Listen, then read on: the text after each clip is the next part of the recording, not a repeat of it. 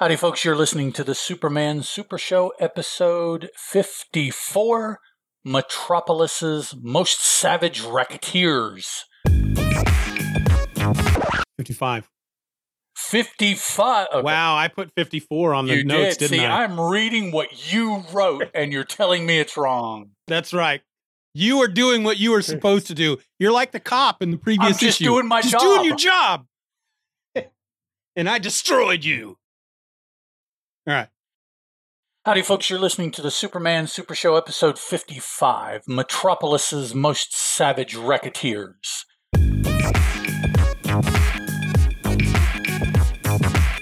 Hello and welcome to the Superman Super Show. I'm a host. My name is Ed, and 1,000 miles and 3 yawns to my left is another host, Mr. Stephen Orr. Hello. He says, eyes watering. It really just freaking hit me, man. That's all right. I'll be all right. All right. Well, I suggest we move ahead because we had quite a bit of banter with our Ages of Comics discussion last episode. Yeah. So if you guys are missing banter here, just go back one episode, listen to part of that banter, and it'll fill in here. Yeah, exactly. So today what we're going to do is look at Metropolis's Most Savage Racketeers, which is the first story to appear in Superman issue number 7. That's written for us by Jerry Siegel, penciled by, Joe Shuster and Wayne Boring, maybe. Joe Shuster, probably. It depends on where you look. Different people will tell you one or both Shuster and Boring, which both creators we've seen before, so either of that is possible. The inker, though, is pretty unanimously Wayne Boring. I mean, you look at the issue, and it doesn't look like, it's not just it. No. Unless Joe Shuster was just throwing up some roughs, and then Wayne Boring came in and, then finished it all up. I can see that. But yeah, it was definitely not just Joe Shuster doing the finish. Did true finishes, not just inking. Exactly. Superman issue 7 has a cover date of December 1940. And according to Mike's Amazing World, an actual on-sale date of September 10, 1940. So, for those of you that don't have access to the book, hold on, because here's what happened. The district attorney, George Lash, is quoted by Clark Kent to be going after gang bosses Moran, Billings, and Norton. Hey, Norton. Mike Norton. Later, Superman... I was going to do a impression, but I thought, no, that would Norton! Be kind. Later, Superman sees Lash in a drunken stupor, drugged by criminals. Investigating, he learns that Lash's wife was murdered, and Lash is the prime suspect. Convinced of Lash's innocence, Superman follows the gangsters and locates a document exonerating Lash. Good word, exonerating. Superman also brings in Nick Norton, who he suspects is the real killer. He tricks Norton into confessing his crimes to the police and framing Lash. So what'd you think? This should be, because it's Superman going after gangsters. It's got the word racketeering in the title. This should be just one of those boring old Superman stories like we've been reading over and over and over. This was a lot of fun. This was, it looked good. Even though it was Superman versus gangsters again, I think there was something a little different going on over what we've been dealing with so far. What grabbed me is the difference in the art.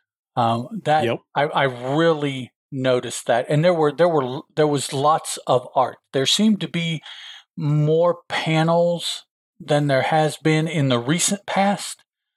So there's plenty of chances to see what Shuster and whomever, Wayne Boring perhaps, were doing. And I do have to point out, we do have a Superman hanging by his hands here, not a lynching, but a hanging by his hands with a, I see fingers, let me grab this hammer, pounding on the fingers kind of response from the gangsters. So that's our first hanging Superman in I don't know, probably 10 or so stories. Yeah, it seems like it's been a while. Been a while. So they're getting away from that. And here before too long, I'm sure they will completely, because when Superman starts to actually fly, there probably won't be a need for him to hang around. He can just levitate or whatever he does. So, oh yeah. And I also have to throw out a hanging Superman is not to be confused with hanging Chad. Yes. Chad is a completely different kind of hanger. You usually only see him hanging every 4 years. That's it. No, I'm suddenly inspired to write about a superhero called Hanging Chad. He just hangs from ledges and listens to bad guys do bad things. There you go. He is the superhero's stoolie. He takes this information and passes it on to whichever superhero he can find and gives them information on what's going on. The story itself was a little bit more complex, let's say, than just a lot of the standard gangster stories and stuff like that. You had the fact that, first of all, it was I want to say DA, but it was the prosecuting attorney. Is that what they called him? Which I guess is the equivalent of a DA. Yeah, I would assume so, yeah. He was involved. His wife is involved. 3 different gangsters are involved. We don't know that they're necessarily part of the same quote-unquote family. Maybe they're working together, but they each are representing a different group of men. So that would add a little bit of complication. I will say that they didn't fridge Lois in this story. Nope. This was pretty much Superman coming and going and doing stuff. So a little bit of a break, since they did kind of fridge her last story. They took a break here with this one. Yeah, she kind of, she's there at the beginning. She's there when we meet the gangsters. She's a part of that. And from that moment on, she's just until the very end, she's just not in the story anymore. Right. They didn't use her for any kind of leverage or anything like that. And we did mention, haven't mentioned it here yet. We mentioned it last episode. Very first panel, Clark comes up, got a good assignment for us, White. Yeah. Which is the introduction of who will turn out in several issues from now when they actually give the first name. This is the introduction of Perry White, who, for those Superman fans out there, will know he goes on to be the editor for a very long time. And he was, the radio show that's going on concurrently with this has Perry White as the editor on the radio show. Right. They'd already introduced him. So this is another one of those characters that you, of course, associate with Superman and just assume he originally was, he originally showed up in the comics. He's always been around. Out that, yeah. But no, he comes from the radio show. And in the last episode, when it was discovered that, when I discovered that this was Perry White, I said, I can't believe I missed that. But, of course, I just would have glossed over the fact that they referred to the editor as White. That's what I'm used to. Or it's just the name. You didn't have to see what the name was. You just know that he was referring to the editor. Okay, and go on with the story. So yeah. I have to point out that, where is it here? Lois calls Clark a particular name at some point in the story. They're given the assignment to go talk to the prosecuting attorney George Lash, who is apparently a big egotistical guy. Lois is not a big fan of his. And then they go out to eat, Lois and Clark, and there in the restaurant are the very 3 crime bosses that Lash has told them he's gonna send up the river. And apparently they've already printed that in the newspaper. They've already told the story. And so when they see the 3 of them over there, Lois wants Clark to go introduce her to them because he kind of knows them. And Clark doesn't want to do it. So what does she call him? A panty waist. Panty waist. Here it is. Okay. But waist is spelled W-I or W-A-I-S-T, as in like the elastic in the panties. not what panty waist normally means. The panty waist. That's So that's kind of weird. I said before we started recording tonight that there was a moment in each one of these stories that made me go kind of cringe, and that was the moment in this story. Panty waist? Okay. Yeah. I don't know. I don't expect that. A, in my Superman stories, and B, coming out of Lois's mouth. I mean, sure, she's called him a coward and stuff like that, not being a real man, but panty waist? It's the late 30s, early 40s. Men, first of all, are writing this. Let's keep that in mind as well. Yes, that's true. We're at a female writer. I'm sure something a little bit more, a little bit higher brow could have been introduced there than panty waist to get across that point. And the way they spell it makes me feel like it's a word, a name that maybe they just used it a lot back then, but maybe Siegel doesn't quite understand what it actually means. And so that's why it's spelled that way. Mm-hmm. Yeah.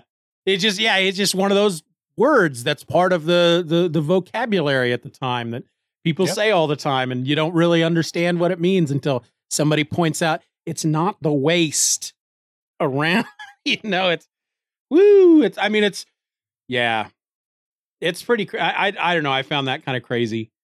I did really quite enjoy though when he does introduce Lois to these three gangsters. Right away, they start hitting on her. And she's not having any of it. She's, right away, one of them is like, I don't know, reporters came this good looking, Lois. And her response is, since we've been introduced, you can call me Miss Lane, Mr. Norton. Even Clark is getting in on it. Yeah. Yeah. One of them says, that's how I like them, brother. Spunky and with looks. And he says, don't we all? Don't we all? So, I mean, Clark is right there, man. Yeah.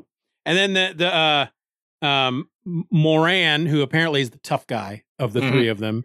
Norton is the ladies' man. He's the suave. He's got the pencil thin mustache. He's like a Tony Stark. He is, as the kids say, is he Debonair? I've never heard that before. That's the first. I think that's the first time I've ever heard rather than debonair. He's Debonair. Oh, okay. Yep. Went right over my head. Sorry. Okay. But they point out that, use the reporters that put the story in the paper and Moran just gets, you can quote me. Mike Moran is saying the guy's full of hot air. Get that? You can quote me. And Lois is like, we get it. Yep. Lois is not impressed. She's not scared. At all. She's not impressed. Yeah. It's scenes like that make me really enjoy Lois when she's used more, when she's not just used as the person that Superman has to save, because that's not her purpose at all in this issue. No. She's but she's the next. You get that Princess Leia vibe from her with scenes like that. The next page, the top row, the middle panel. Have we seen speed lines on Superman like that before? I don't think quite like that. No. That seems like a lot of effort was put into that. Even the lines are even colored as the different parts of his uniform that they correspond to. Yeah. So that's I thought that was an interesting change. Just that, at least that one panel, that they had gone to that kind of detail. Yeah. That's Wayne Boring. You get these guys like Jack Burnley and Wayne Boring in here, and you got some good stuff going on. Yep. They start adding to it. Oh, yeah. So, I was really quite shocked when we find out that Lash's wife is dead. I didn't believe for a second that he killed her. Oh, yeah, of course, but I was just like, holy crap, those gangsters took it to a new level. Just got real. And as Superman goes to investigate, though, you got to admit, it really looks bad for Dude. Yeah. I mean, But there's two moments in this book that are very contradictory to each other. So when the thing that the police use as their proof that it was him, that it was Lash that did it, are the cigarette butts in the ashtray. Because they're doubled over. The way that they're squished, they're bent double. And only Lash does that. Everybody knows that only Lash does it. They make it a point to say that everybody knows that only Lash does that, so it has to be him. Yep, it's got to be him. They don't think that nothing enters her mind. Well, if everybody knows that he does it, then somebody could just as easily do it. Right. And then a little later, Superman, he makes a comment here at this point that there's a small piece of wood on the floor. I wonder what that has to do with anything. And we learn that it's a toothpick, and only Norton chews on them toothpicks. So that's going to put you at the scene. And Norton's like, anybody can chew on toothpicks. And I'm like, yeah, that's the same thing you could say about the cigarette butts. Right. But yet that was a closed shut case, but the toothpick, nah. I found that kind of very contradictory. I thought it was really funny. Of course, nowadays they just check the DNA on the cigarette butts and the toothpick, and boom, toothpick, see if they match. Well, they don't match. We'll see what it does match. Yeah. Superman, I think this is one of the first times we've seen him use his telescopic vision. We've seen him use his X-ray vision. He specifically says that he uses them both at the same time here. This is the one, right? Because he can't get into the... Yeah. He goes to where the cops are going to the crime scene, and he knows that he can't get in. He goes, I can't follow them in, but my telescopic X-ray eyesight should acquaint me with all that will occur in the house. The only thing they left, they should have also mentioned that he could hear everything they're saying as well. That would have... But yeah, the first time that both of those have been used at the same time by him. I think so, yeah. I also like when Superman comes back to Lash after he has woken up from his drugged up stupor and tells Lash that his wife has died and that he believes that he's being framed for it. Lash's response is that he's conning him and he pulls a gun on him. Yeah, okay. But because of his super hearing, he knows that they're talking about him on the radio, so he tunes it in real quick so he can hear the news report. Then let's see, the next page after the news report panels. Let me get back to it. The second panel on that page, sitting there with his head leaning over on his hand. Yeah. He looks like, Hardy of Laurel and Hardy. Yes, he does. Yes, he does. What was it? Stan Laurel and, Oliver? Is it Oliver Hardy? Was it Oliver Hardy? Yeah. Yeah. He looks like him there. I thought they've had some really good facial expressions on that guy, because when we first meet him, previously Lois says that he lashes young, energetic, gets results, but the trouble with him is he knows it and it goes to his head. So then the first panel we see of the guy, he's got this smirk on his face, and you could just see that he thinks he's pretty cool. He thinks a lot of himself. Yep. He's doing the cuticle check there at one point, and he's got that look on his face. Yeah. Yeah. Good stuff. Yeah, and of course, like you said, we get Superman hanging from the ledge to hear the two gangsters talking. Mm-hmm. And they notice, of course, fingers on the hanging over the ledge. Fingertips on the windowsill. Yeah. Shh. And the one walks over with a hammer and says, no effect. Yeah. And then Superman, I like his reaction. He's like, well, concealment's no longer possible, so I guess I'll come in here and join you guys. Guess we'll finish this up now. New trick, holding his hands in such a way that he reflects the bullets back at them. Yep. That's different. And my immediate thought was, holy crap, he just ultimately just shot these guys down. But no, the bullets gunned them down. Yeah. Okay, this page has my favorite moment. So the tough guys are shooting him with the guns. He deflects the bullets, but it allows the crime bosses to run into their panic room. Basically, it's a steel box, and the door is made of steel, but it's also electrified. And Superman comes up to the door and he goes, electricity. They've thought of everything, but you didn't think of this. And this is just him kicking the door in. Yeah, just blasting the door down. Yeah. That was funny. I just found that very funny for some reason. He cracks the safe open with his hands. He breaks it like an egg. Yeah. And is it me or that last panel on that page? I would assume at this point that guy's dead. Bursting through a brick wall like that with the dude had to have taken some of that in the head. He should be. Yeah. Yeah.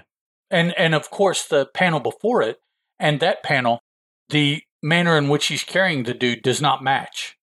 Two completely different holds there that he has. It's like he places him around his neck, but as he's crashing through the wall, he flips him around under his arm.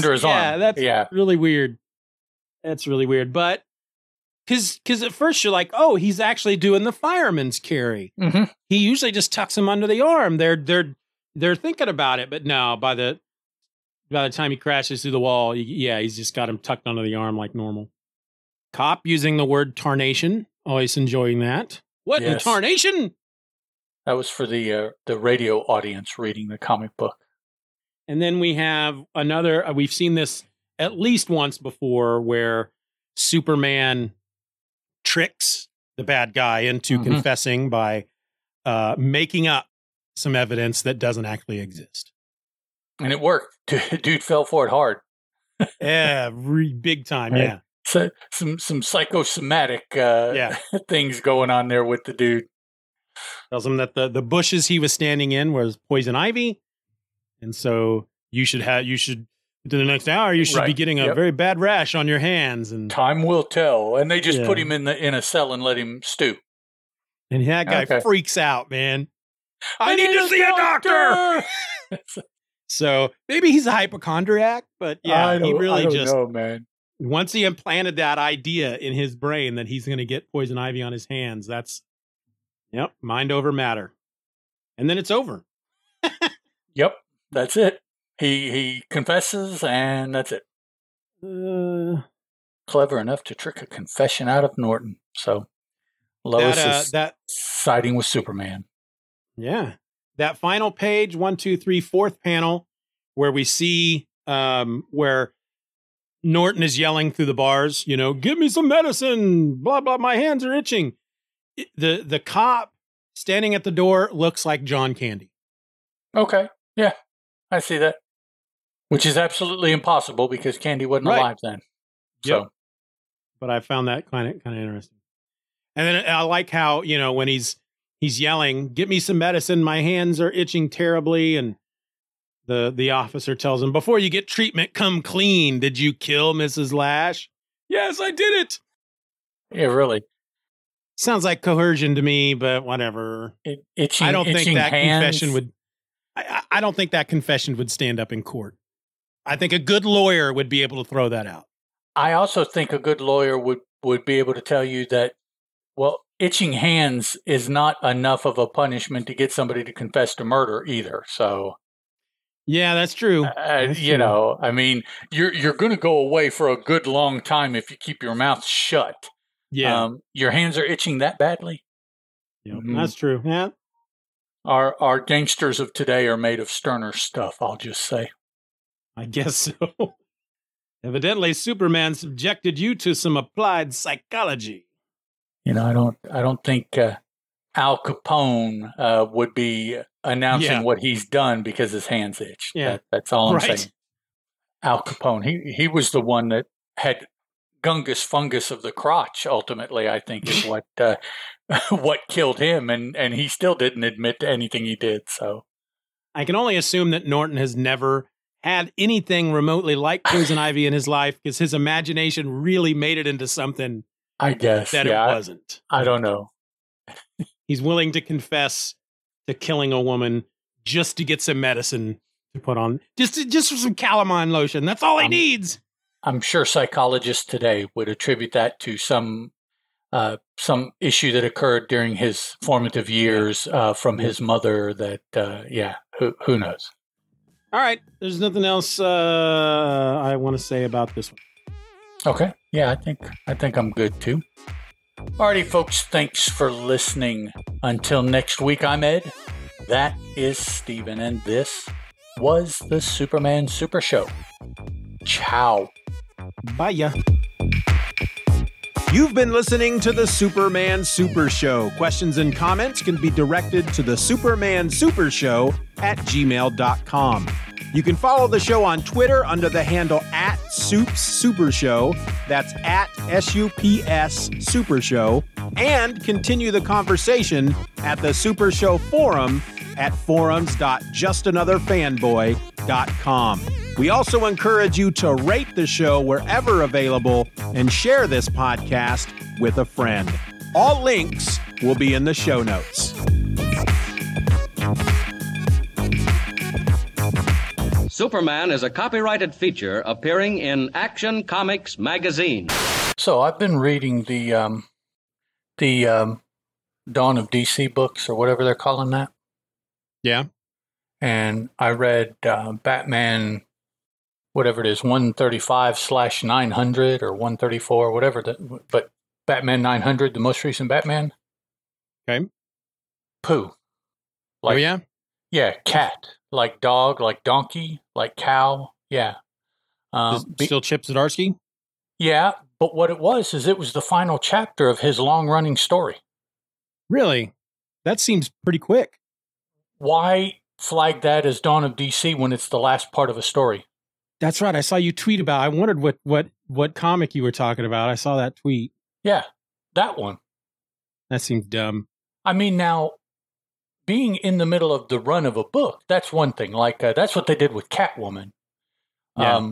But there had been some changes, and so it picked up, right after those major changes, and you're wondering, well, why is this person here and why is that person there? But the story started somewhere. It started in that situation. Yeah. Where here in the Batman story, it is ending, and you don't necessarily know what the next situation will be. What's up, Doug? What's up, Doug? Yeah, I mean, something like the Dawn of DC, that I would figure would be considered a jumping on point. Exactly. So to have the jumping on point for somebody be at the end of a storyline seems kind of, but DC, as much as I have been enjoying new DC stuff more than new Marvel stuff, there have been some times I don't remember which event it was over the last couple of years, but I remember jumping into it. It's like, all right, well, I'll read the first issue of the event, and then it tells you, like, within the first page, go back and read this book and this book and this book and this book. And I'm like, no, I'm not reading that event because I don't want to have to read four books, That's kind of not the point of doing things that way. What what they're doing is they're double dipping, and it's like, well, no, that's not right. Yep. But what others, like Catwoman was in the middle of some Action Comics. Obviously, that's in the middle of something. Nightwing, Harley Quinn, but those all started for the Dawn of DC at a starting point. Whereas, like I said, this Batman is the final chapter of that particular story. That's weird. And because even with Action Comics kind of being in the middle of something, it's almost, that's more of like it had just ended a storyline that opened up this new way for Superman to be. So almost like a soft reboot, not a hard restart. Yeah, you didn't necessarily have to go back and read that stuff to figure out what's going on with Superman at that point, but it wasn't just a complete reboot, but still for them to tag the last issue of a storyline just seems I was very pissed. Very pissed. Yeah. All right. Well, let me me for the burps. I read all three of these stories today. And I had at least one moment in each story where I went, or I cringed. One of them, though, was more, I think, on me. That I think it said a lot about me that I cringed at something. But Oh, okay. well, I'll just tell you, it's the name of that town, Gay Town. You know, it's like that meant something completely different back in 1940. Yeah, but, and I'm not sure why that was picked as the name of the town. I don't think it was reflected in anything about the town. So I'm like, why? Yeah, you don't see like a Gay Town, the happiest town in America or anything like that. Yeah, you know, so I'm like, why Gay Town? But okay, yeah. And I'm sure we'll talk about it when we get to that one. But I noticed, I don't think I'd noticed it before, but in that story, because they kept underlining Gay Town. Every time it came up, it was underlined. And I was like, have they always done that? But I noticed there was certain other things in the story that when they'd said it, they would underline it. So yeah, like proper nouns or something. I don't know. It was weird, but well, like I know, like the name of a book you're supposed to underline, like when you write it. I wonder if it has something to do with that. Yeah, I don't know. Yeah, maybe some leftover of doing stuff for newspapers back in the late 30s, early 40s. Maybe that's something. Yeah. I mean, we know that they did their lettering and their word balloons. It's like from issue to issue, it's like they haven't come up with a standard way of lettering or any of that yet. So, you know, sometimes they have thought balloons. Sometimes they put their thoughts in parentheses, you know, in the middle of a word balloon. And so maybe that's just, that's their emphasis. Instead of bolding it, underline it. Okay, here's something. If you share or open a file with a link, you may not see the names of people who view it. People you didn't invite individually will show up as anonymous animals when they're in the file. So does that mean that somebody has hacked that Google file? Is that what that would mean? Maybe. I mean, I don't see anything weird changed on it that, you know, we would say and it would be inappropriate or anything like that. So I only see up here at the top, I only see your image. You're not. Do me a favor. Jump out of it real quick. Okay, I've closed it. It went away. It's you. Because I'm not signed in. Okay, that'll do it. That's you what got the it was. link. So anybody with the link can access it, but since you're not signed in, it comes up as anonymous jackalope. That's weird. But I should be signed into Google. No, here it is. I'm not signed into Google. Okay, let me. Yeah, so you know anonymous jackalope. So if you ever see that, you know, whoever else has shared this, you're not logged in. You can't make changes. That's pretty cool. Yeah, I just Googled Google Doc anonymous jackalope, and that's what it told me. Like, It's amazing how much you can find by Googling something. Well, and probably a lot of people know it by now, but back in the day, it was a lot easier for me to find stuff on Google than a lot of other people because I came to the realization that Google was just a plain language search. Yeah. So you just type in the words directly that you're looking for, and that's when you would get the best results. It's not anything, you know, not anything special that you had to do to search. Just search it the way you think it. Yep. I literally, when I'd search for something, I'd do it I literally type in the question. Mm-hmm. Yeah. What does blah, blah, blah mean? Or why is my something not working? Okay. I usually have pretty good success doing that. There. Now I see your icon. Yeah, I see yours. Okay. Sorry about that. But hey, we learned something. Weird. Yeah. All right. Dang, now my freaking back is starting to hurt. That's not cool. But I have a little dinosaur with me. All right. That'll make it better. Yeah. If you were my grandson, you would be loving this right now. Sorry to disappoint. I have this little Spider-Man head, and I will, whenever we're doing FaceTime, I'll pop it in like this, and he just thinks it's so funny. Okay. Yeah. All right. Thank you, those of you like Doug who have joined live. We officially haven't actually started recording our first episode yet, but I don't know what else to say. I know. We can start recording it officially if you want. Yeah, you ready? I am now. All right, let's do this. A little bit of iced coffee here. Ooh, strong stuff. All right.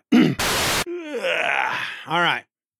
So that was issue 30, so I'll close that. And all right. Let's see if we can get that was an hour. Yep. Let's just see if we can get these next two stories in the next hour, because you know that my earbuds will go out after 2 hours. So, but you can't talk about the ages of comics in just 15 minutes. Oh, yeah. That's not a discussion that is. Yep. Yeah. All right. Yep. All right. I'm ready to go. Are you good? I'm ready to go. Don't miss the next installment of Superman.